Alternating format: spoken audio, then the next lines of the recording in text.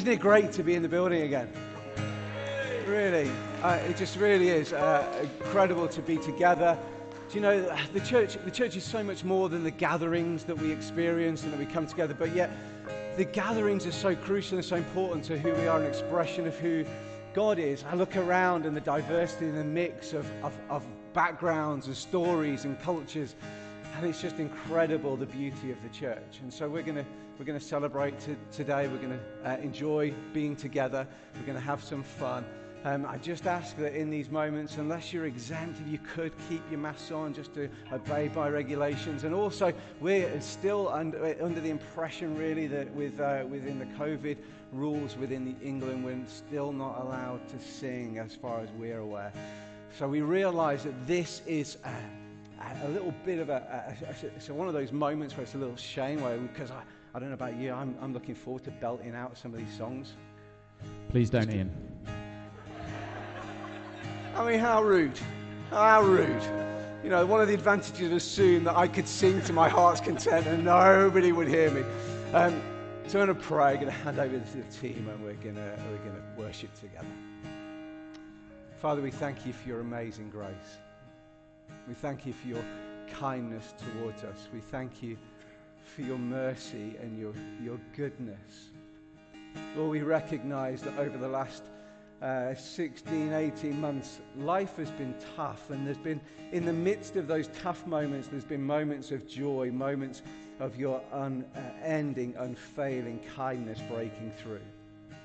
And so, Jesus, as we gather today as your people, as we celebrate together, as we hear these songs spoken and sung out, as we hum along, maybe as we allow our spirits to be stirred and rise with praise and adoration, Lord, we ask that as we gather, that you would be glorified in all that takes place, that we would be captivated by you afresh this morning, that Jesus, we would experience your presence like never before, in your precious name.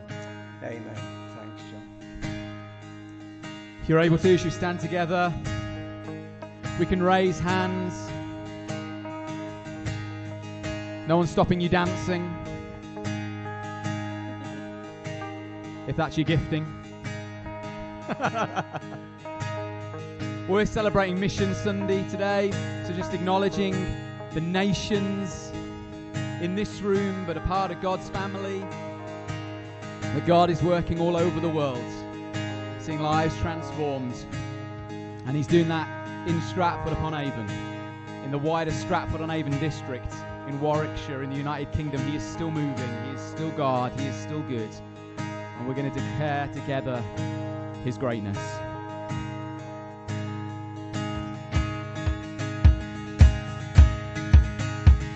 Oh, come let us worship our King. Oh, come let us bow at his feet. He has done great things. And see what our Savior has done. And see how his love overcomes. He has done great things. He has done great things. Oh, hero of heaven, you conquered the grave. You free every captive and break every chain. Oh God, you have done great things. We dance in your freedom, awake and alive. Oh Jesus, our Savior, your name lifted high. Oh God, you have done great things. Whoa!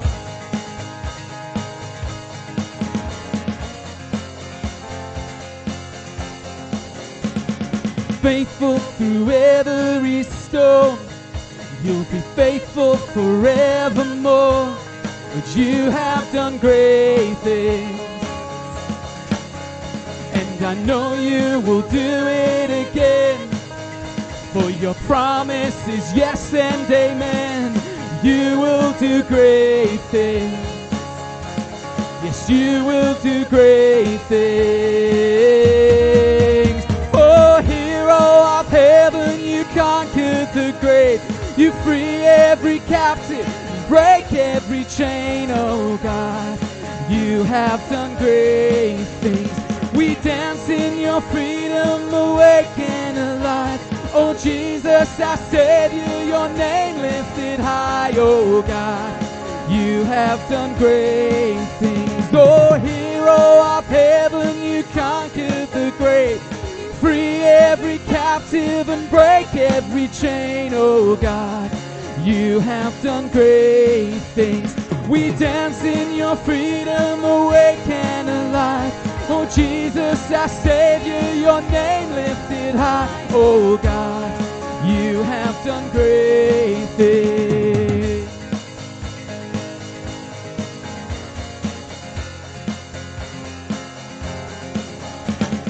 Hallelujah, God.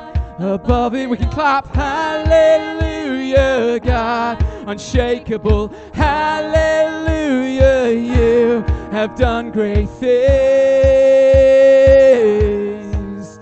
Oh, hallelujah, God. Above it all. Hallelujah, God. Unshakable. Hallelujah, you have done great things.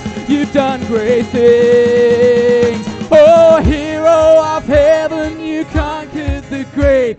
You free every captive, break every chain. Oh God, you have done great things.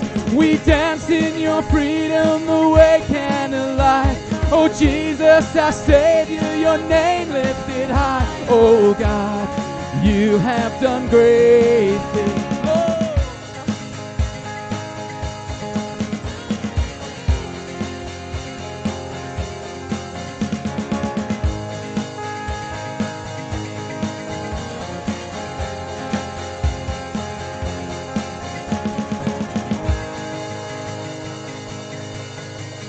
Come on.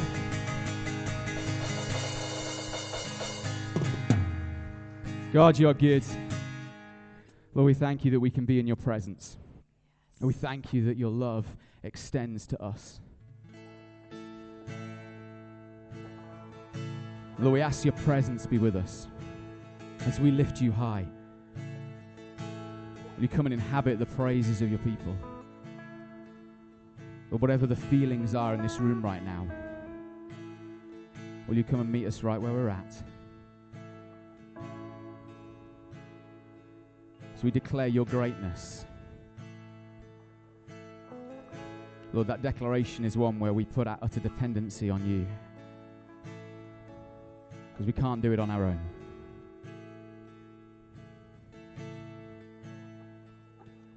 How great is our God. Sing with me, how great is our God. And oh, we'll see how great is our God. Just start to offer our prayers for those that may not know Jesus in your life. Sing God's greatness over them, over your streets, over this town, over the nations that are on your heart. You sing, how great is our God. Sing with me, how great is our God. And oh, we'll see how great is our God. The splendor of the King, clothed in majesty, let all the earth rejoice, let all the earth rejoice. He wraps himself in light, and darkness tries to hide, and trembles at his voice, and trembles at his voice. How great is our God. Sing with me, how great is our God. And oh, we'll see how great is our God.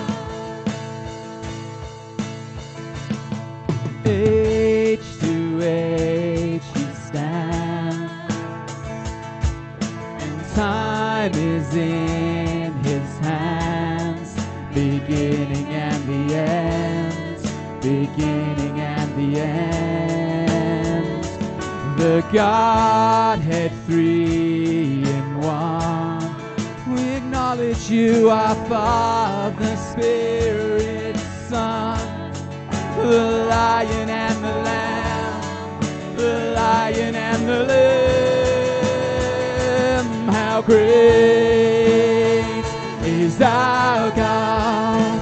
Sing with me, how great is our God. Oh, we'll say how great is our God. And you're the name above all names. Jesus, we sing, you are worthy of all praise. And my heart will sing, how great is our God. And you're the name above all names. You are worthy of all praise. And my heart will sing, how great is our God. Name above, and you're the name above all names. You are worthy of all praise. When my heart will sing, how great is our God.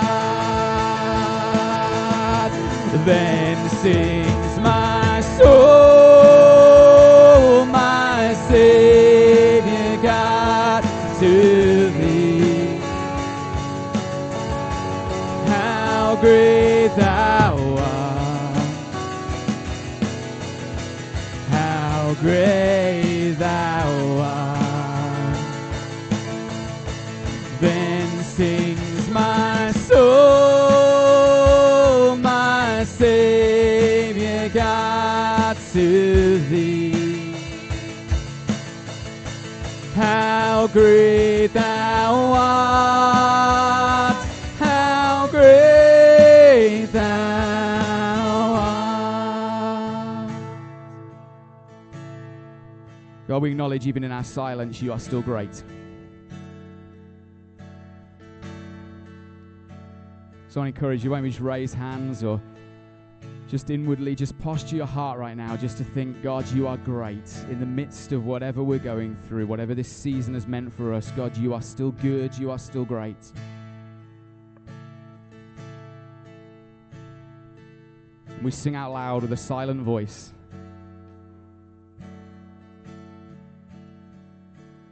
How great is our God.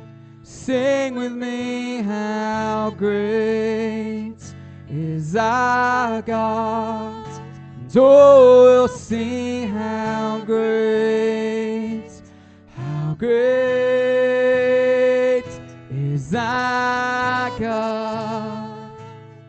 Even today, Lord, oh, how great is our God.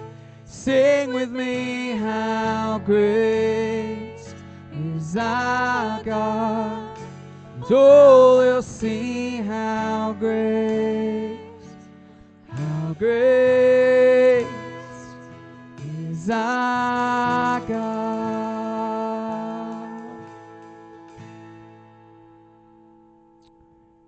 Amen. Amen. When you take your seats.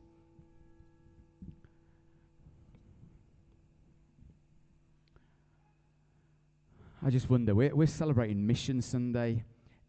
I just wonder if, I'm just looking around the room. Anyone from other nations? Just want to raise your hands. Anything other than, let's say anything other than, no, just anything.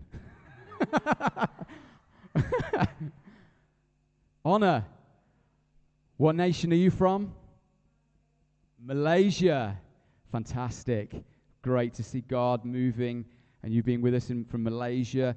Sibon, Zimbabwe, and you've only just got back from, well, I have to clarify, you got back and then you did your isolation, just so everybody knows the things you have to say these days. Zimbabwe, I'm thinking we've got Welsh next to me, which proves there really is a God. Scotland, woo! We love the Scottish. Any other nations? South Africa. That was my worst South African. Hugh, South Africa. Woo. Fantastic. We're celebrating. Go on. Mars. I thought women were for Venus. We're here and we're celebrating Mission Sunday. We're celebrating that God is a God who's moving across the nations.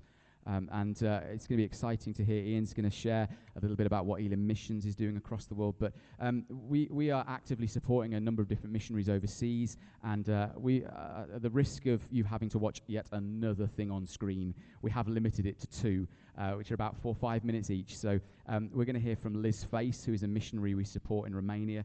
And then we're going to hear from Brian Greenaway, who leads a ministry called Maoz that ministered into Israel. And just been really exciting to hear what God is doing in the midst of this season. And so what we're going to do is we're going to watch the video from Romania. Then Ian is just going to come, Ian McCarthy is going to come and lead us in some prayer just for Romania and that nation and that work. And then Brian will, you'll see the interview with Brian, and then he'll do the same and we'll pray together. So just so you know what's going to happen for these next few minutes. So if you want to cast your eyes to the screen, this is Liz Face. Just bear with. These are the most awkward. Oh. Hello, my name's Liz Face.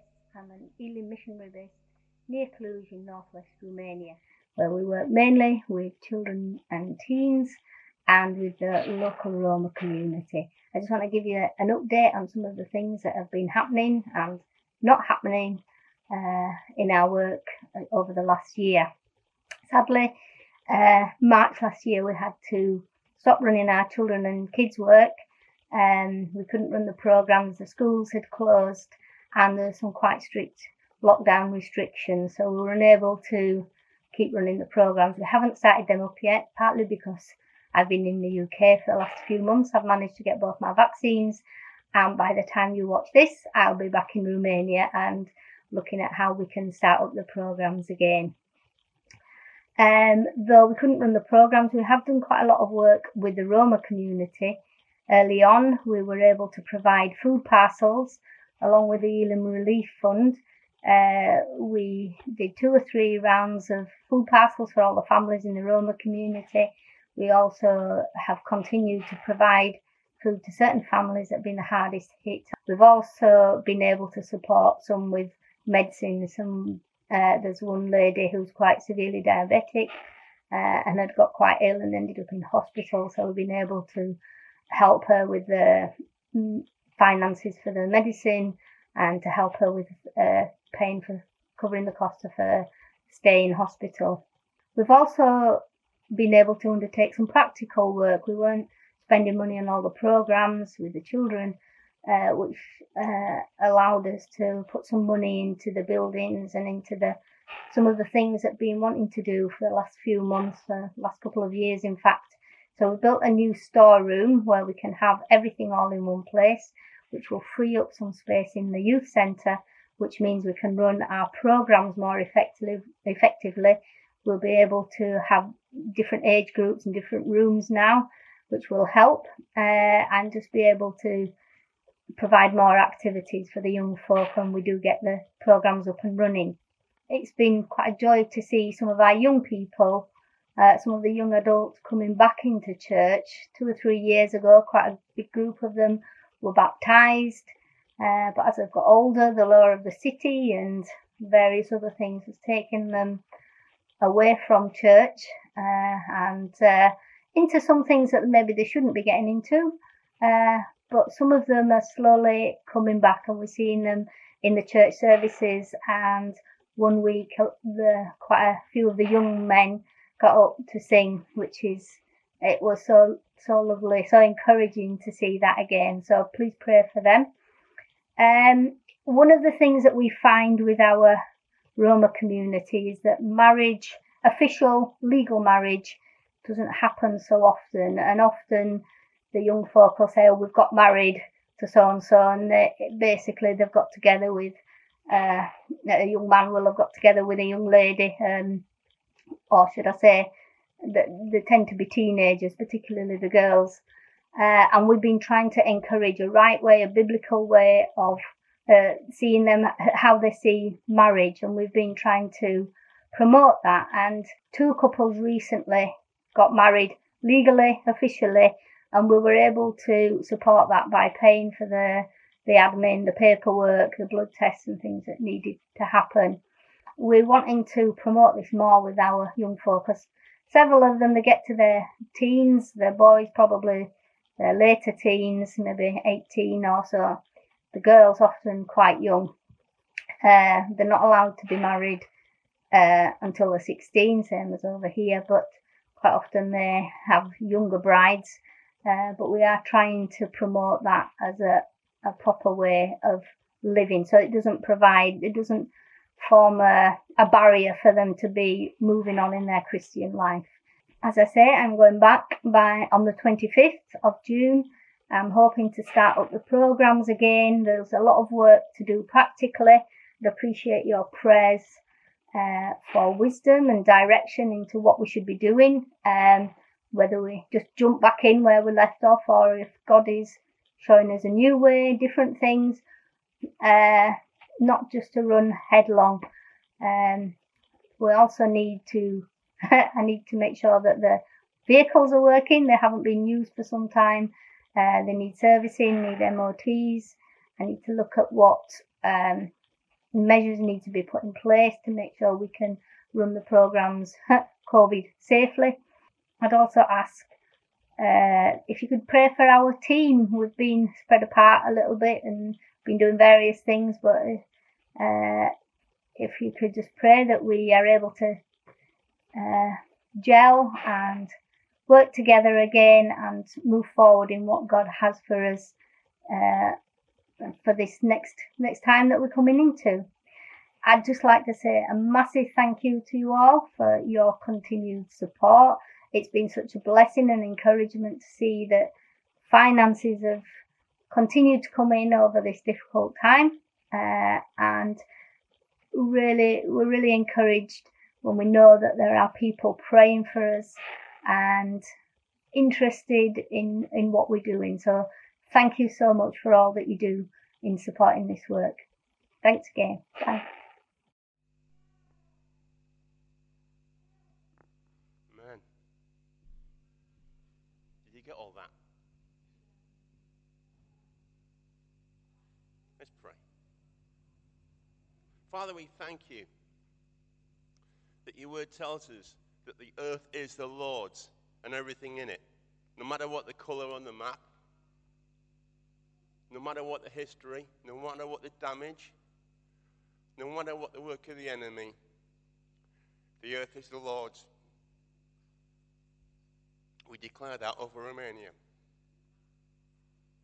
We thank you, Father, that you've worked despite and even through all the blighted history in Romania in the last 60 or 70 years. And you're building your church. And we thank you for Liz as she stepped out and served you. And we thank you, Father, for the favor that she has. We thank you for the activity. Thank you, Lord, that lockdown hasn't defeated them. We pray, Father, that you would continue to move in a powerful way, that as restrictions are released, so would your spirit be released on this, on the team and on the people that they serve. On the young people, on the young marrieds, on the Roma, God. Thank you for what you've done in the Roma over the years. Send a fire, Lord. Send a fire. Send your word. Build your church, I pray. In Jesus' name, amen.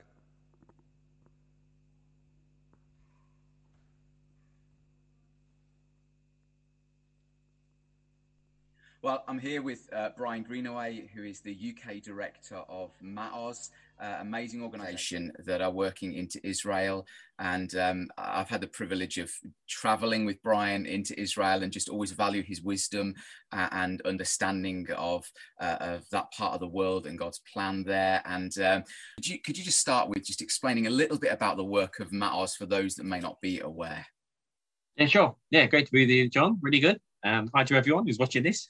And thank you, to the church. Really grateful for your support of Maoz. It was great to go to Israel with John, over a year ago now, when we were last allowed out anywhere rather than the UK shores. And that was great. But yeah, some background of Maoz. So we're a Messianic Jewish organisation. So that's Jewish believers in Jesus, believe in the same things as Christians, a part of one body, of course. And we've been in Israel now. Well, I haven't. Our ministry's been in Israel now over 40 years.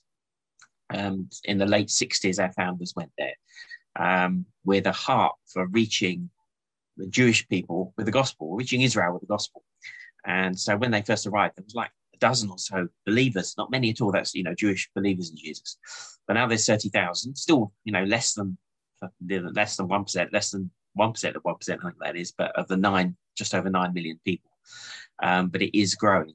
And so we've been there as the body of believers has grown in the land during that time. And our heart is still exactly the same. It's to reach people with the gospel, whether that be Jewish people or Arab people or anybody. Of that 9 million, about just over 6 million are Jewish people, the rest are Arabs, and there's other people there as well. There's all different faith groups. The Baha'i faith was a big center in Israel, and the Druze people are in Israel. So you've got a real mixed bag of people. And of course, as many people who hear this will know, Jewish people come from all over the place. So we see a microcosm of Europeans and Middle Eastern and South American Jews, and those who come from originally Russian speaking. There's many Russian speaking there. So a real mixture of people. So it is as a mission field, it's a challenge, not only the Jewish mindset, not only the different cultures, but also a nation that's new. In modern terms, though there's an ancient covenant, the Jewish people go back thousands of years, as we know, to Abraham. It's a new nation in a sense that came together in 1948. So the nation itself is new in relative terms. And also the body of Messiah is new as well, with all of its quirks and things that, Christians sometimes have as well. All of those quirks, and ministering into that area is a real challenge. So we're grateful that we're there. And, we're going to tell you a bit more detail about how we do that. We help congregations, or we call them congregations in Israel, churches, help with planting, help with growth. We've always done that. We've always helped people to plant churches there in Israel. And we do publishing work. So we translate good Christian books into Hebrew. We have a studio in Jerusalem where we help worship artists, including children that are learning instruments, right through to established worship artists, helping them with their production and development of music. And we have a fund called the I Stand With Israel Fund.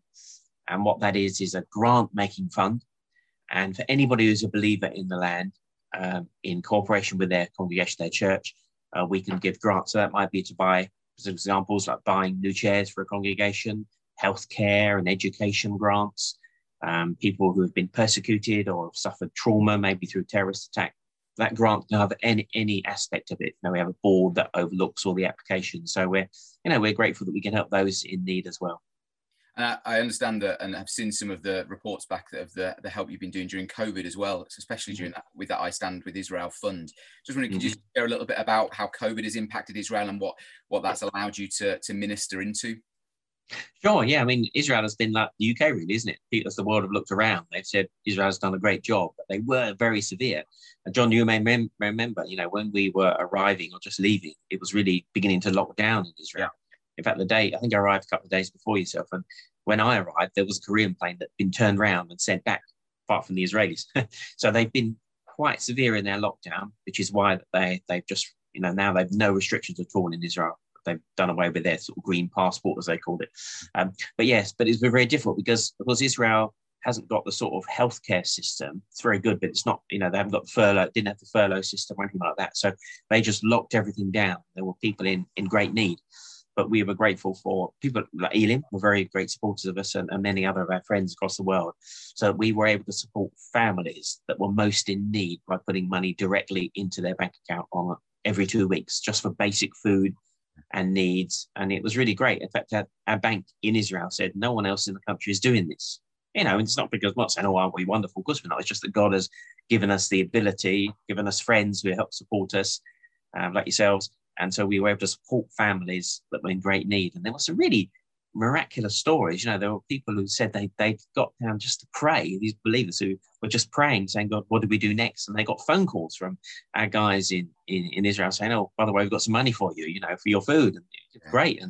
And helping Arab families as well. There was an Arab chap who was going to be thrown out of his home, was going to be repossessed. So we came along. It was only a small amount of money, but taken into court. And so we was able to settle that debt for him, and he kept his home. He was an elderly Arab chap. So, you know, it really is really good that we've been able to support families in need on the ground. It's a blessing.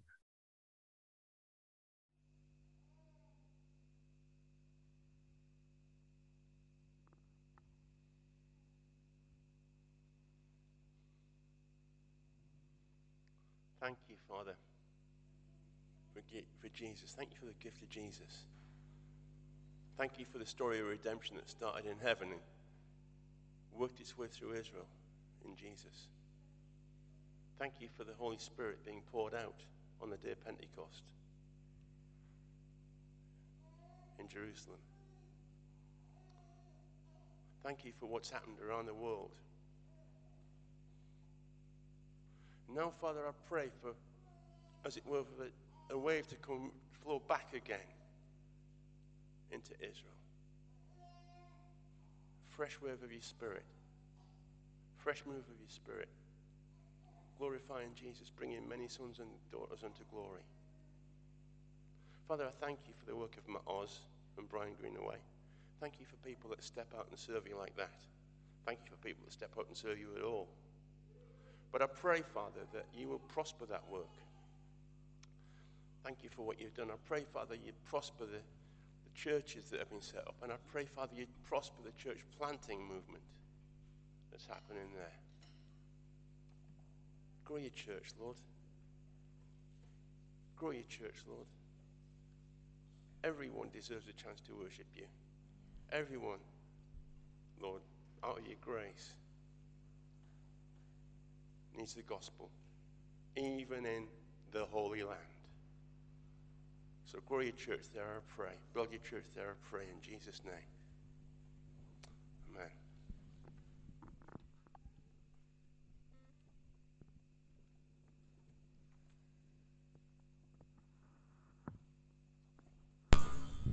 Ooh, where is it? Is this it? Oh, there we go. A horrible moment where you lose what you're meant to be doing. Just to say, Israel is fascinating, isn't it? Under the Old Covenant, the nations were called to come to Israel, to the temple, the place of God's presence. In the new, God's presence, God's temple, you and I, were sent to the nations, and it's still going. And it's amazing to think that this morning we're celebrating missions, and we're going to talk a little bit about that in a moment.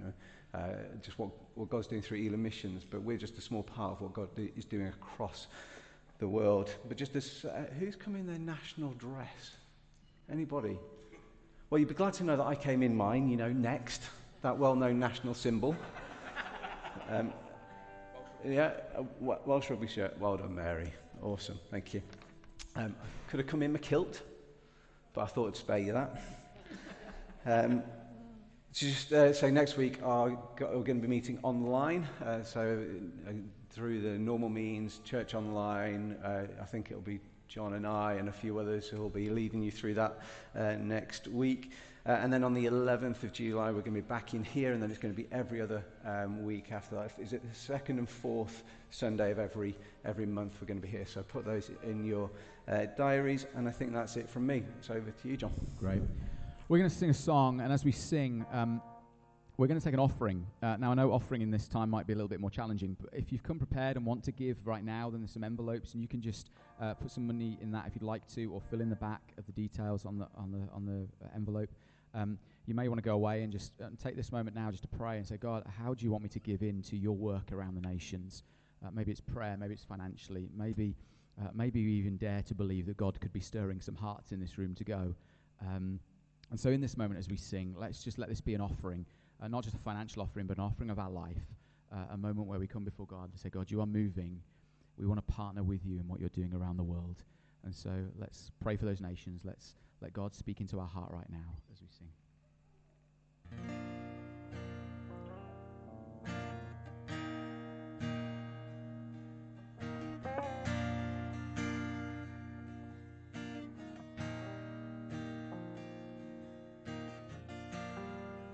In the crushing, in the pressing, you are making the new wine. In the soil I now surrender, you are breaking new ground. So I yield to you and to your careful hand. When I trust you, I don't need to understand. Make me your vessel. Make me an offering. Make me whatever you want me to be. I came here with nothing, but all you have given me. Jesus, bring new wine out of me.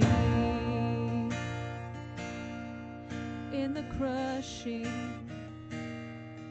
in the pressing, you are making new wine. In the soil I now surrender, you are breaking new ground.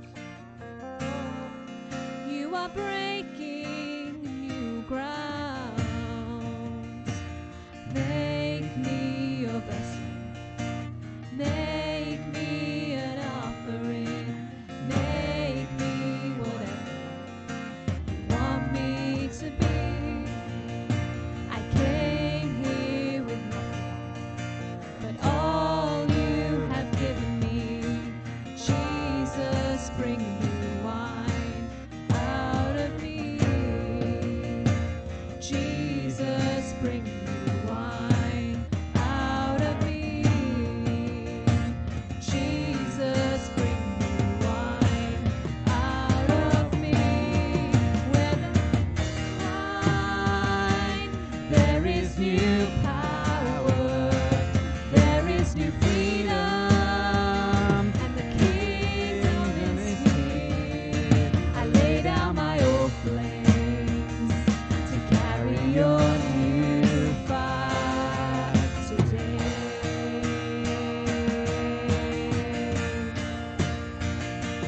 Where there is new wine, there is new power, there is new freedom, and the kingdom is here. I lay down my old flames to carry your new fire today.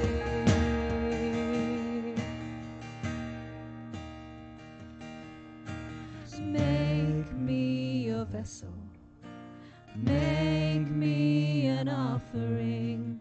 Make me whatever you want me to be. I came here with nothing, but all you have given me.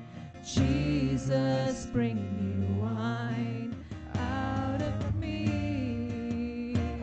Jesus, bring new wine out of me. Jesus, bring new wine out of me.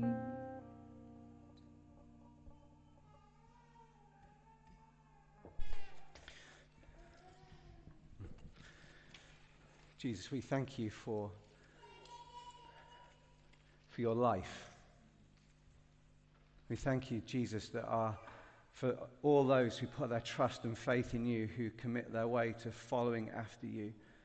are found in you and safe in you, even in spite of and even because of all that life throws at us.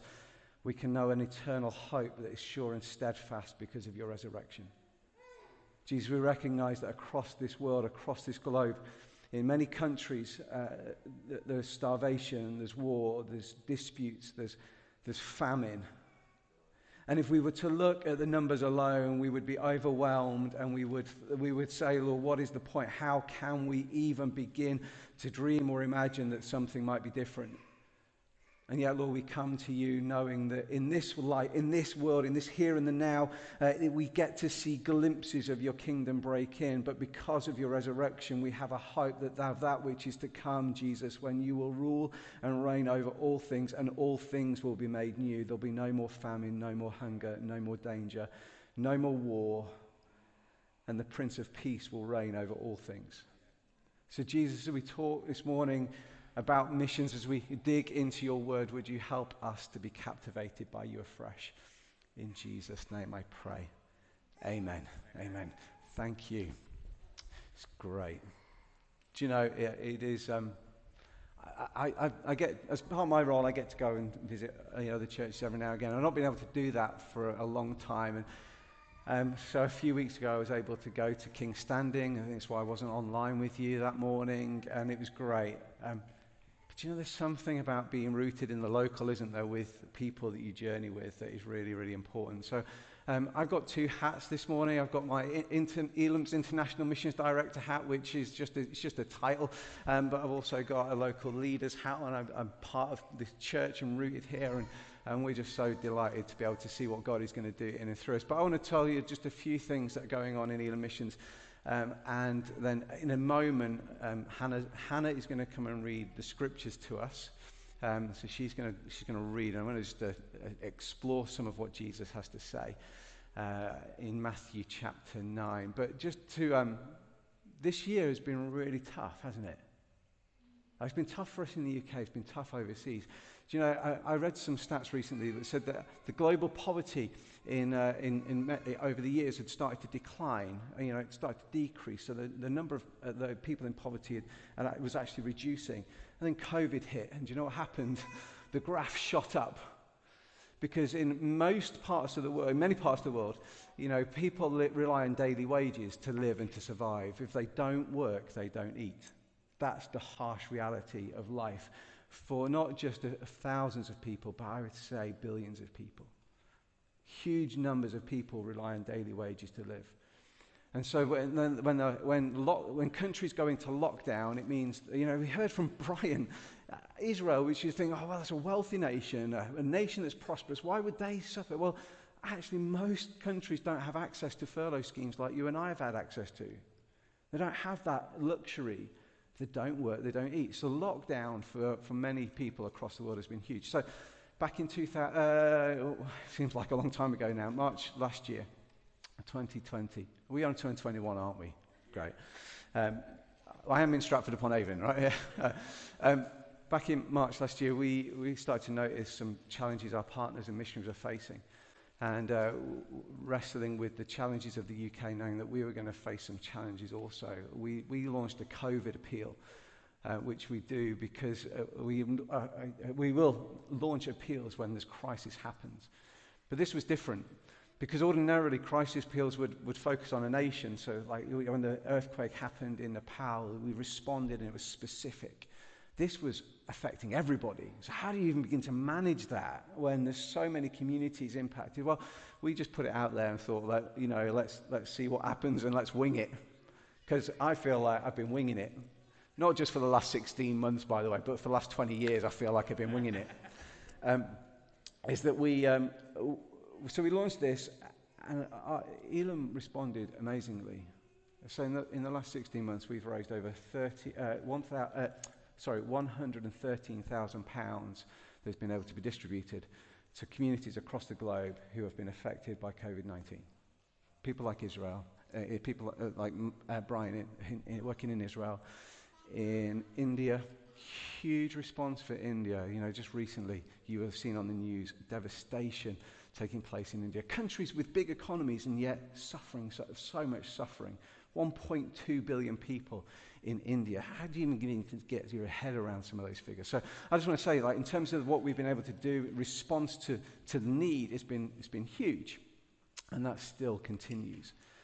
But you know, we're not just about the crisis moment response or the humanitarian work. I often say is that we, as Elim, we don't send humanitarian workers. We send gospel workers who do humanitarian work.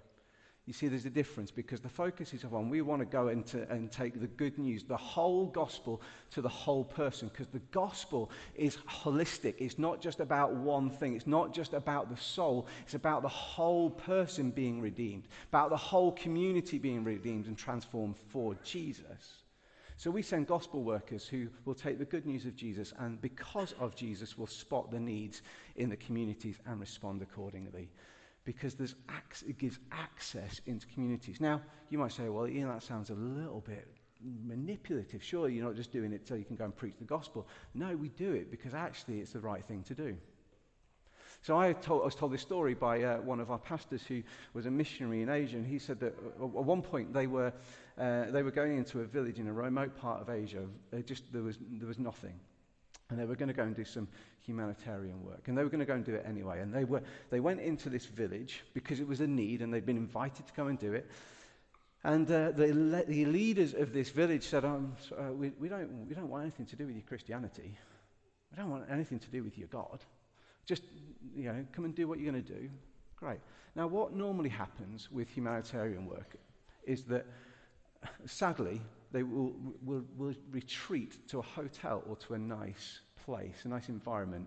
Once all the work, the graft has been done, let's go and chill out in the hotel where there's a swimming pool. Now, in the remote area, there is no hotel and there is no swimming pool. It's a lake if you're lucky, right? But our workers, our gospel workers, didn't. They went in and they did the work by day, and they sat with the elders by night. They went and sat and they ate their food, they talked with them, they shared life, they enjoyed life, they laughed and they joked. And by the end of their time there was this open invitation for them to share why it is that they were doing this work in the village. Why would they take the time to do it? Now, I think pretty much all of those leaders then came to faith in Jesus. And the church was planted as a result of their humanitarian work. But the thing is, they were intent and intentional about those opportunities for the gospel work. It wasn't just, we'll do it if it happens. We're going to get those. We're going to go and serve the needs of the community, and we're going to be really intentional in our gospel work. Now, it doesn't always happen like that, but that's what we do. That's why I'm so passionate about Elim Missions, because it is about the whole gospel going to the whole world with the whole church. It's what the Lausanne movement say. It's going to take the whole church, take the whole gospel to the whole world. Now, the world, let's talk about the world, shall we? Because the world's really important, and I'm going to blow your mind with some big statistics. Okay, so there's 7.8 billion people in the world. Did you know that? 7.8 billion people. It's like, that's massive, isn't it? How do you even get your head around some figures like that? Did you know that 3.2 billion are in unreached people groups? Now, by an unreached people group, this is what we mean. An unreached or least reached people is a people group among which there is no indigenous community of believing Christians with adequate numbers and resources to evangelize this people group without outside assistance. So basically, no gospel. Or maybe just one person on their own. It's like that would be classified as an unreached people group. 3.2 billion people. That's 41% of the world's population still in an unreached people group without access to the gospel. That, I don't know about you, but that's just like blows my mind to think there's that number of people. How do we even begin to start thinking, how can we do something about that? India alone, there's 2,445 unreached people groups. Pakistan, 504. China, 443. Bangladesh, 331. Nepal, 285. Massive numbers. 1.5 billion people live in the 50 largest unreached people groups alone. So how do you even start? Now, I don't know about you, but I'm thinking, where do I begin? Am I called to go to an unreached people group? Well, the reality of it is, like, I am not going to be able to go into some of these areas where these unreached people groups are.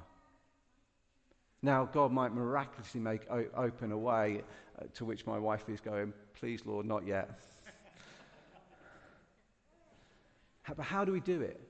Well, actually, I think we've got a part to play, because we've got partners who are actually in some of these nations and have access to some of these people groups. Now, this isn't about Elim alone reaching those 3.2 billion unreached people groups. That's just crazy, isn't it? Because the world's so much bigger than Elim. Elim is a little portion of God's church, and I mean that respectfully. Like, we're a little portion. The church is so much bigger than Elim. So we've got to create some partnerships. We've got to create some opportunities to work with people, because actually we do have some skills and resources that can help equip and train our church planters and walk alongside them as they go to the unreached people groups. It's not all about planting an Elim flag, although we would do it as Elim, because we are Elim. So we are working with partners. I'll tell you about one of our partners in West Africa. I'm going to refrain from identifying specific locations just because of the territory that they're working in. I won't mention names. But in the last 13 years, they've trained 1,000 leaders. Last 13 years, 1,000 leaders as church planters. They've planted with those leaders thousands of churches in an unreached people group. Thousands. Mind-blowing. Now, when I say church, I'm not talking like what we're doing now this morning. It would be like this group here, meeting together from a Muslim believing background. Okay, small groups of people being led and equipped and discipled as disciples of Jesus, and they gather and they start to talk. I could tell you about another part of our world where one of our workers is in Asia, and through the COVID appeal, we were able to give them some funds to get some food, and we're able to go into the southern part of their country where they'd not been before, with the church planter equipped, gave some food to some families. And why are you doing this? Access to the gospel.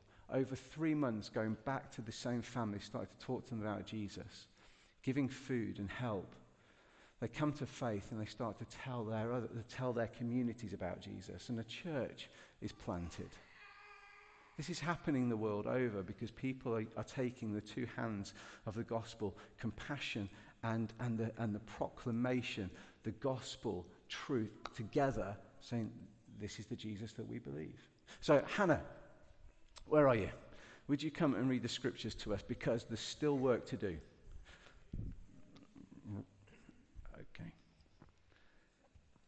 Jesus continued going around to all the towns and villages, teaching in their synagogues, preaching the good news of the kingdom, and healing every disease and every sickness. When he saw the crowds, he felt compassion for them, because they were distressed and dejected, like sheep without a shepherd. Then he said to his disciples, "The harvest is abundant, but the workers are few.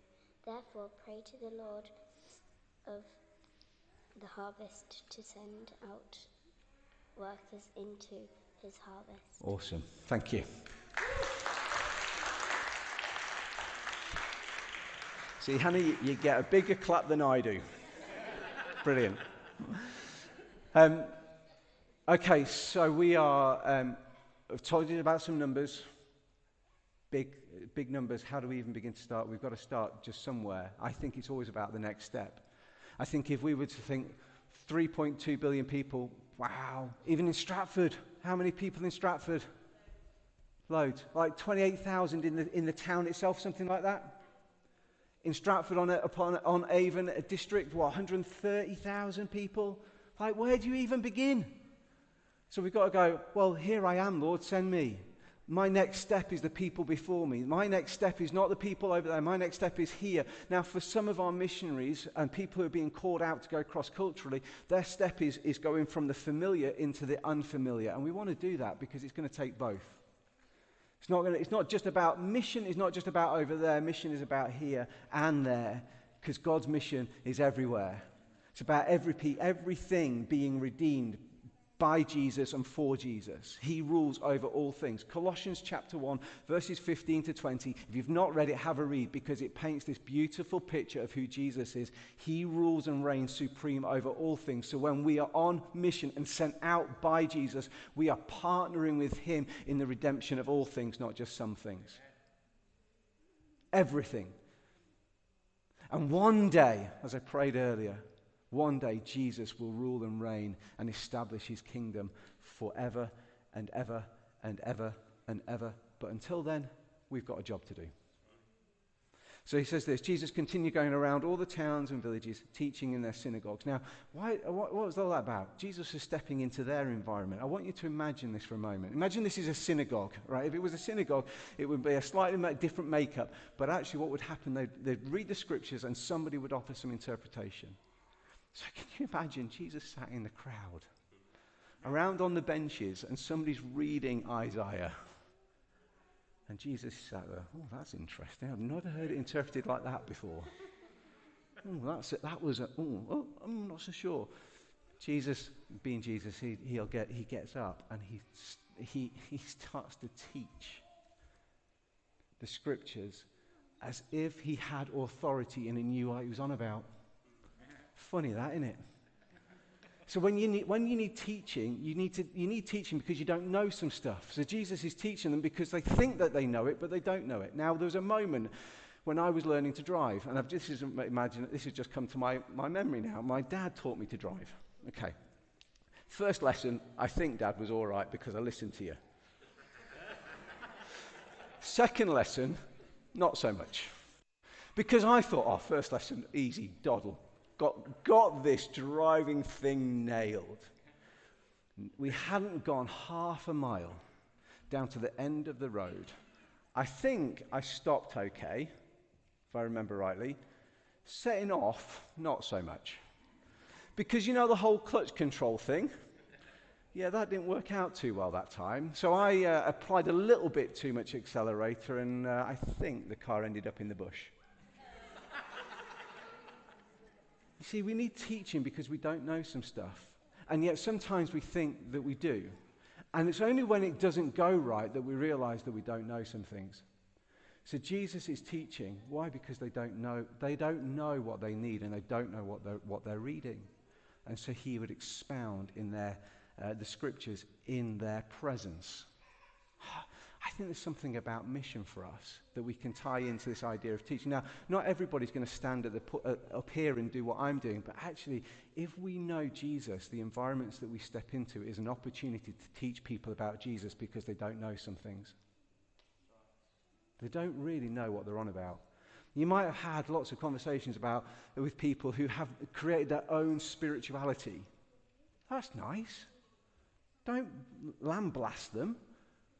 Don't demean them.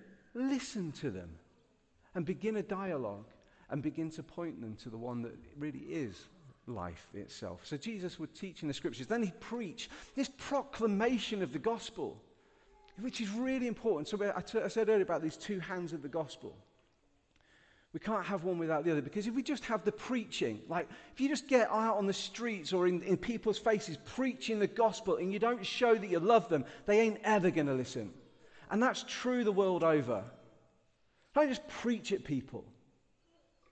And I'm glad to say that I don't think any of our missionaries just preach at people.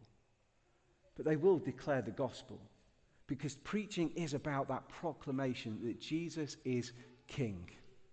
And that he rules over all things, and that he died for our sin, and he rose again victoriously, and he invites us to follow him. That's the gospel message that we proclaim, is that Jesus is making all things new. He's the resurrected King. So we've got to proclaim.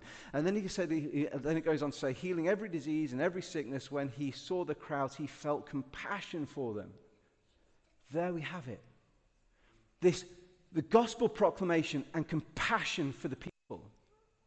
Two hands of the gospel, working hand in hand. Now, this is a summary of Jesus' activity so far, which is really interesting that it just, funnily enough, chapter 9 comes before chapter 10. And in chapter 10, Jesus sends out the 12. He commissions them to get out there, go and do some of this stuff. So he heals every disease and every sickness. And when he saw the crowds, he felt compassion, which means he was moved to act. Compassion isn't just about going, oh, I feel really sorry for you. But compassion moves us to action. And it moved Jesus to action. Why? Because they were distressed and dejected like sheep without a shepherd. When he said to his disciples, the harvest is abundant, but the workers are few. Therefore, pray to the Lord of the harvest to send out workers into the harvest. Do we see and feel the way that Jesus sees and feels? Question. Do we see the way that Jesus sees? Do we feel the way that Jesus feels? I walked here this morning, and I think I know, Ian, amazing. I walked 3, yeah, I did. Whatever, how many kilometres it wasn't as many as I'd hoped. But yeah, I think I passed 3 people who were on the streets, homeless. And I'm like, Lord, how do we begin to respond? Do we see what Jesus sees? People who are distressed, which means to be troubled. People who are dejected or put down. Do we see as Jesus sees? When we're about our business, are we just blind to our own little world? Are we so caught up in our little bubble, we've got blinkers on, that we don't see as Jesus? I think Jesus had a broad vision, and I think he saw people who were distressed and dejected, like sheep without a shepherd. Now, there's so much I could talk about this, but I'm not going to. The harvest is abundant, he says. Now, the harvest is abundant because it's plentiful, but it's also abundantly clear. Not just plentiful, but for those who will see, it's abundantly clear. It's abundant. There are people in Stratford upon Avon who are crying out for somebody to show compassion and proclamation. They'll want the compassion first. They'll want to know that you really care. They want to know that you see them. And you feel what they feel, and they'll listen to your message. They might never respond to Jesus, but that's okay. It's not your job. Our job is to show compassion and to be kingdom workers, whether it's here or overseas. And so pray to the Lord of the harvest to send out workers. How many of us have ever prayed that? 1 or 2 of us. Yeah, we've prayed, Lord, send out workers to the harvest. You are the answer to that prayer. That's the reality of it. You and we are the answer to this prayer. So when we're talking about sending out harvest, it's not somebody else, oh Lord, send him. I'd really like you to send him, Jesus. No, Jesus, you don't understand. I'd really like you to send them. No, it's like, Lord, here I am, send me. And so when we are about mission, it's not about simply gathering people in churches on Sundays to sing when we can. It's actually to bring people into the harvest. Why? So that they might be sent out into the harvest. It's like this perpetual motion of winning and sending, sending and winning, because it's not just about the win. I hate that language, but you get what I'm trying to say? It's about reaching people for Jesus so they might get on board with the mission of Jesus. And so as Elim Missions, that's what we're about training, identifying and sending missionaries cross-culturally, and hopefully also affecting the church in the UK at the same time. That's what we do. And so we've got people preparing to go to Guatemala. We've got countries identified where we are seeking to raise new missionaries to send, where the opening is and the opportunities arise. We've got those marked and we're praying for. So would you join with me in praying, Lord, here I am, send me. Lord, would you send out the workers into the harvest field? I think that's enough for me, other than to end with this question. So the question is, if you're a follower of Jesus, it's not so much a question to ask if you are sent, but a question of to whom are you sent? Who is Jesus sending you to? It's not a question if you're sent, but who are you sent to? Thanks, John.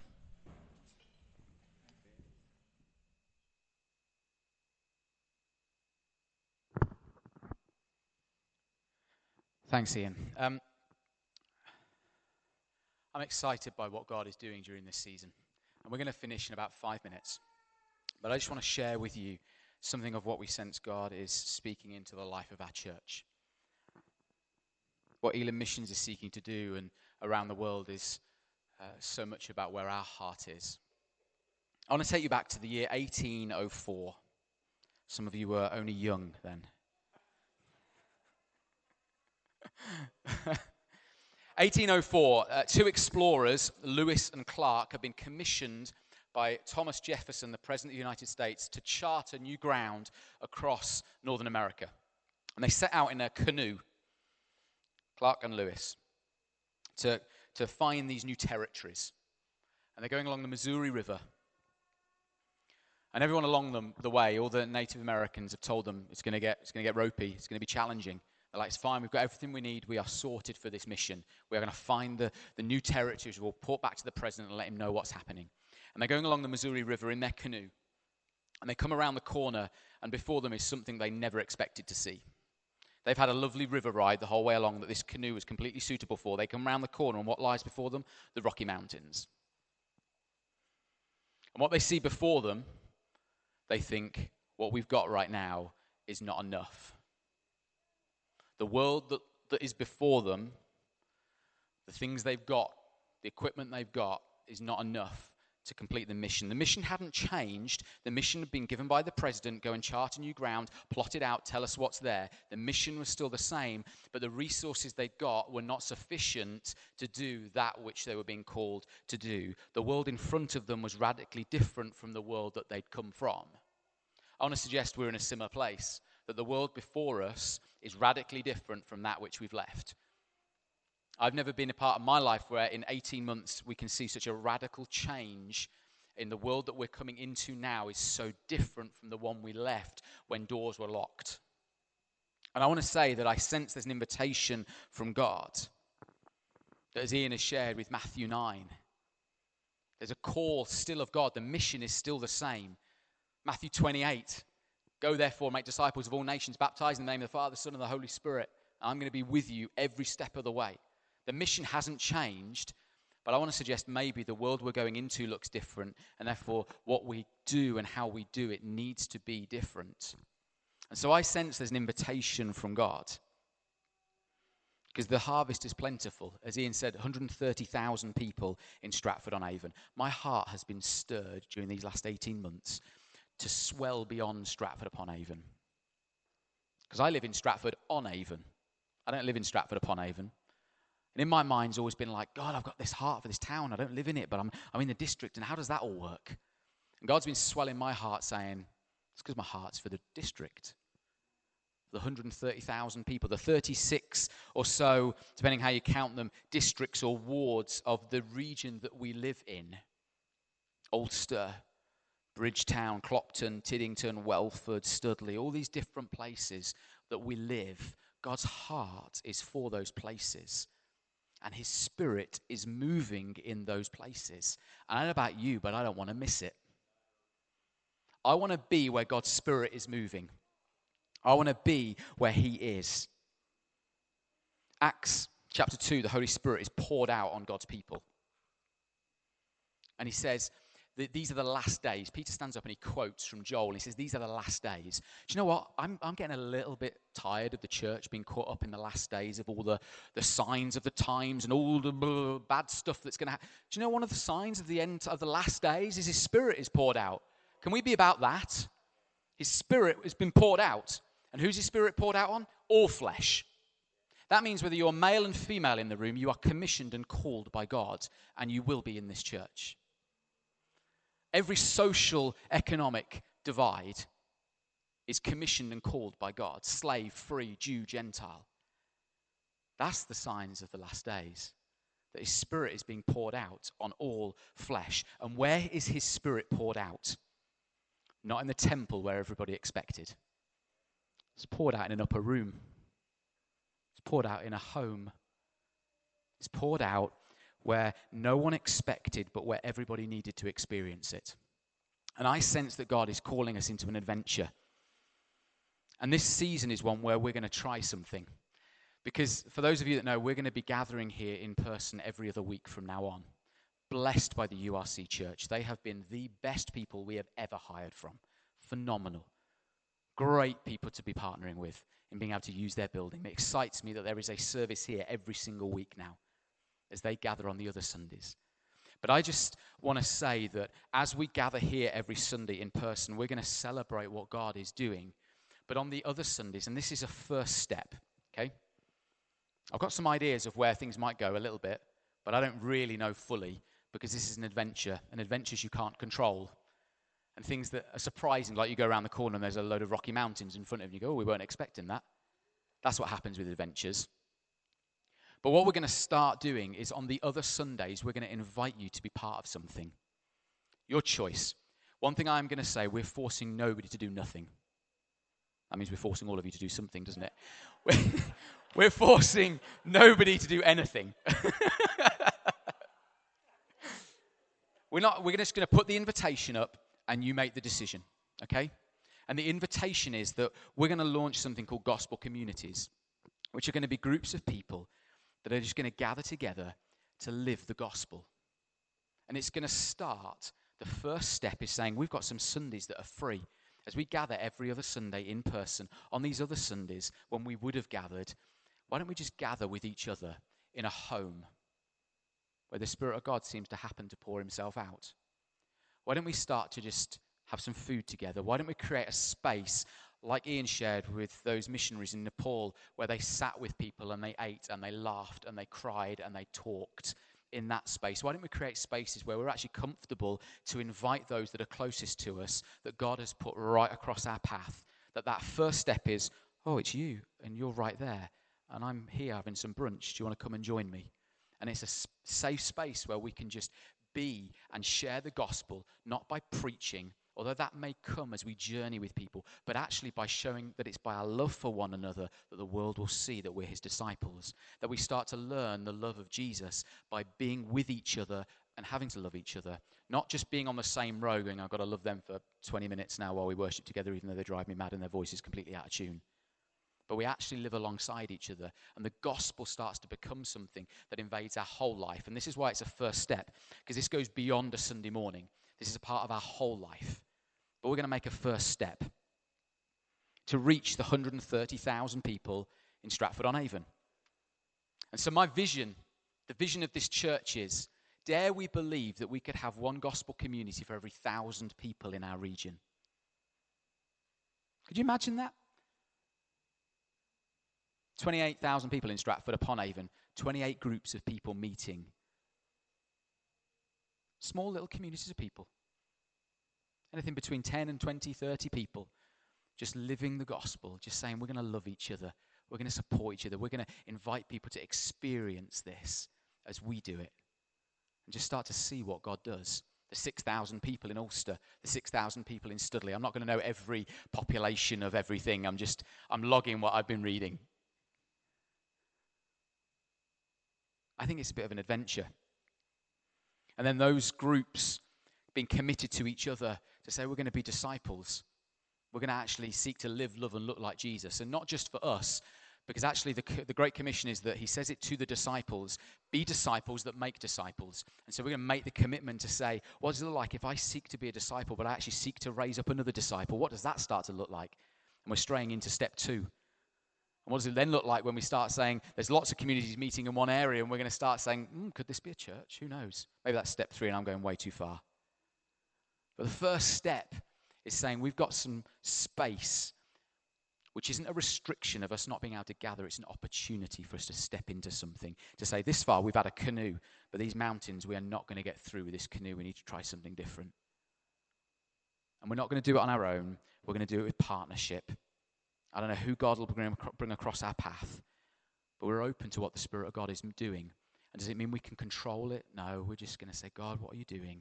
We sense your Spirit and we're partnering with you because we believe you want to renew all things, not just us having a great Sunday morning, but the lives of those that we're around every single day.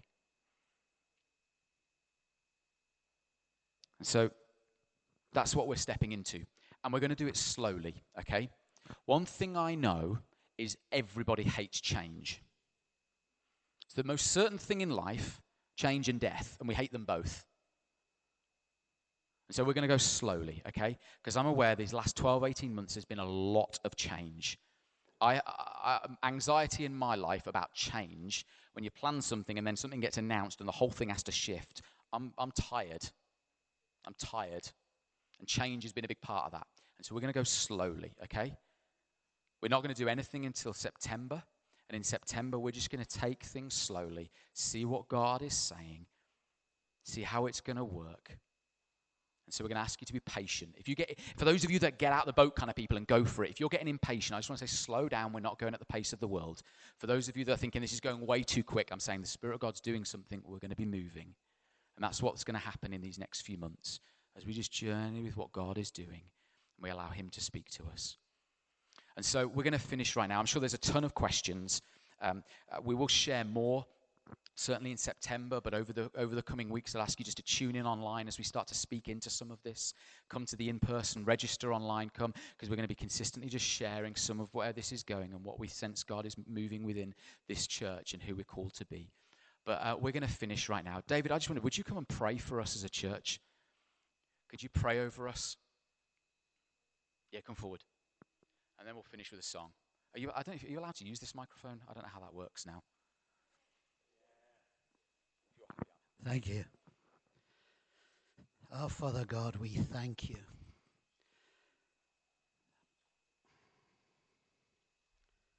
We thank you, Lord. We thank you for what has happened over the last year and a half. How can we thank for that? Because you are doing a work. So I thank you for it, Lord, in the angst, in all that has happened, you are doing a work. And you are saying to us, are you mine? I need you. We need you, Lord, every step of the way, every single day. But we know beyond measure who we need to be, day by day, living the gospel, working with those around us, loving those around us in so many ways, whether it be over food, whether it be just a hello, whatever it might be. So, Father, I'm praying that in this, what John calls this adventure, you lead each one of us, Lord. We're praying that we stay close to you. We pray that we might take that step into who we are, who we need to be, and that we know that you are with us. We sense your presence. And I'm praying for community. I'm praying for family. I thank you, Lord, that you love family. You love family so much. You created Adam and Eve because you had enjoyed family so much in the triune Godhead. So we're looking to be family. We're looking to make bigger family. We're looking excited at what you're going to do, Lord. All we need to do is stay close to you. Lord, we thank you for your voice in the written word. For each one, Lord, that we might sense you with us day by day as we start this adventure. In the name of Jesus, I ask it, and for his sake. Amen. Amen. Should we stand together? Christ is my reward and all of my devotion. Now there's nothing in this world that could ever satisfy. Through every trial, my soul will sing, no turning back. I've been set free. Christ is enough for me. Christ is enough for me. Everything I need is in you. Everything I need, Christ, my all in all, my joy and my salvation. And this hope will never fail. Heaven is our hope. Through every storm, my soul will sing, Jesus is here. To God be the glory. Christ is enough for me. Christ is enough for me. Everything I need is in you. Lord, everything I need. Sing Christ. Oh, Christ is enough for me. Christ is enough for me. Lord, everything I need is in you. Oh, everything I need. I have decided to follow Jesus. No turning back, no turning back. I have decided to follow Jesus. No turning back, no turning back. I have decided to follow Jesus. No turning back, no turning back. I have decided to follow Jesus. No turning back, no turning back. The cross before me, the world behind me. No turning back, no turning back. The cross before me, the world behind me. No turning back, no turning back. Sing Christ is enough for me. Christ is enough for me. Everything I need is in you. Everything I need. Oh, Christ is enough for me. Christ is enough for me. Everything I need is in you. Everything I need.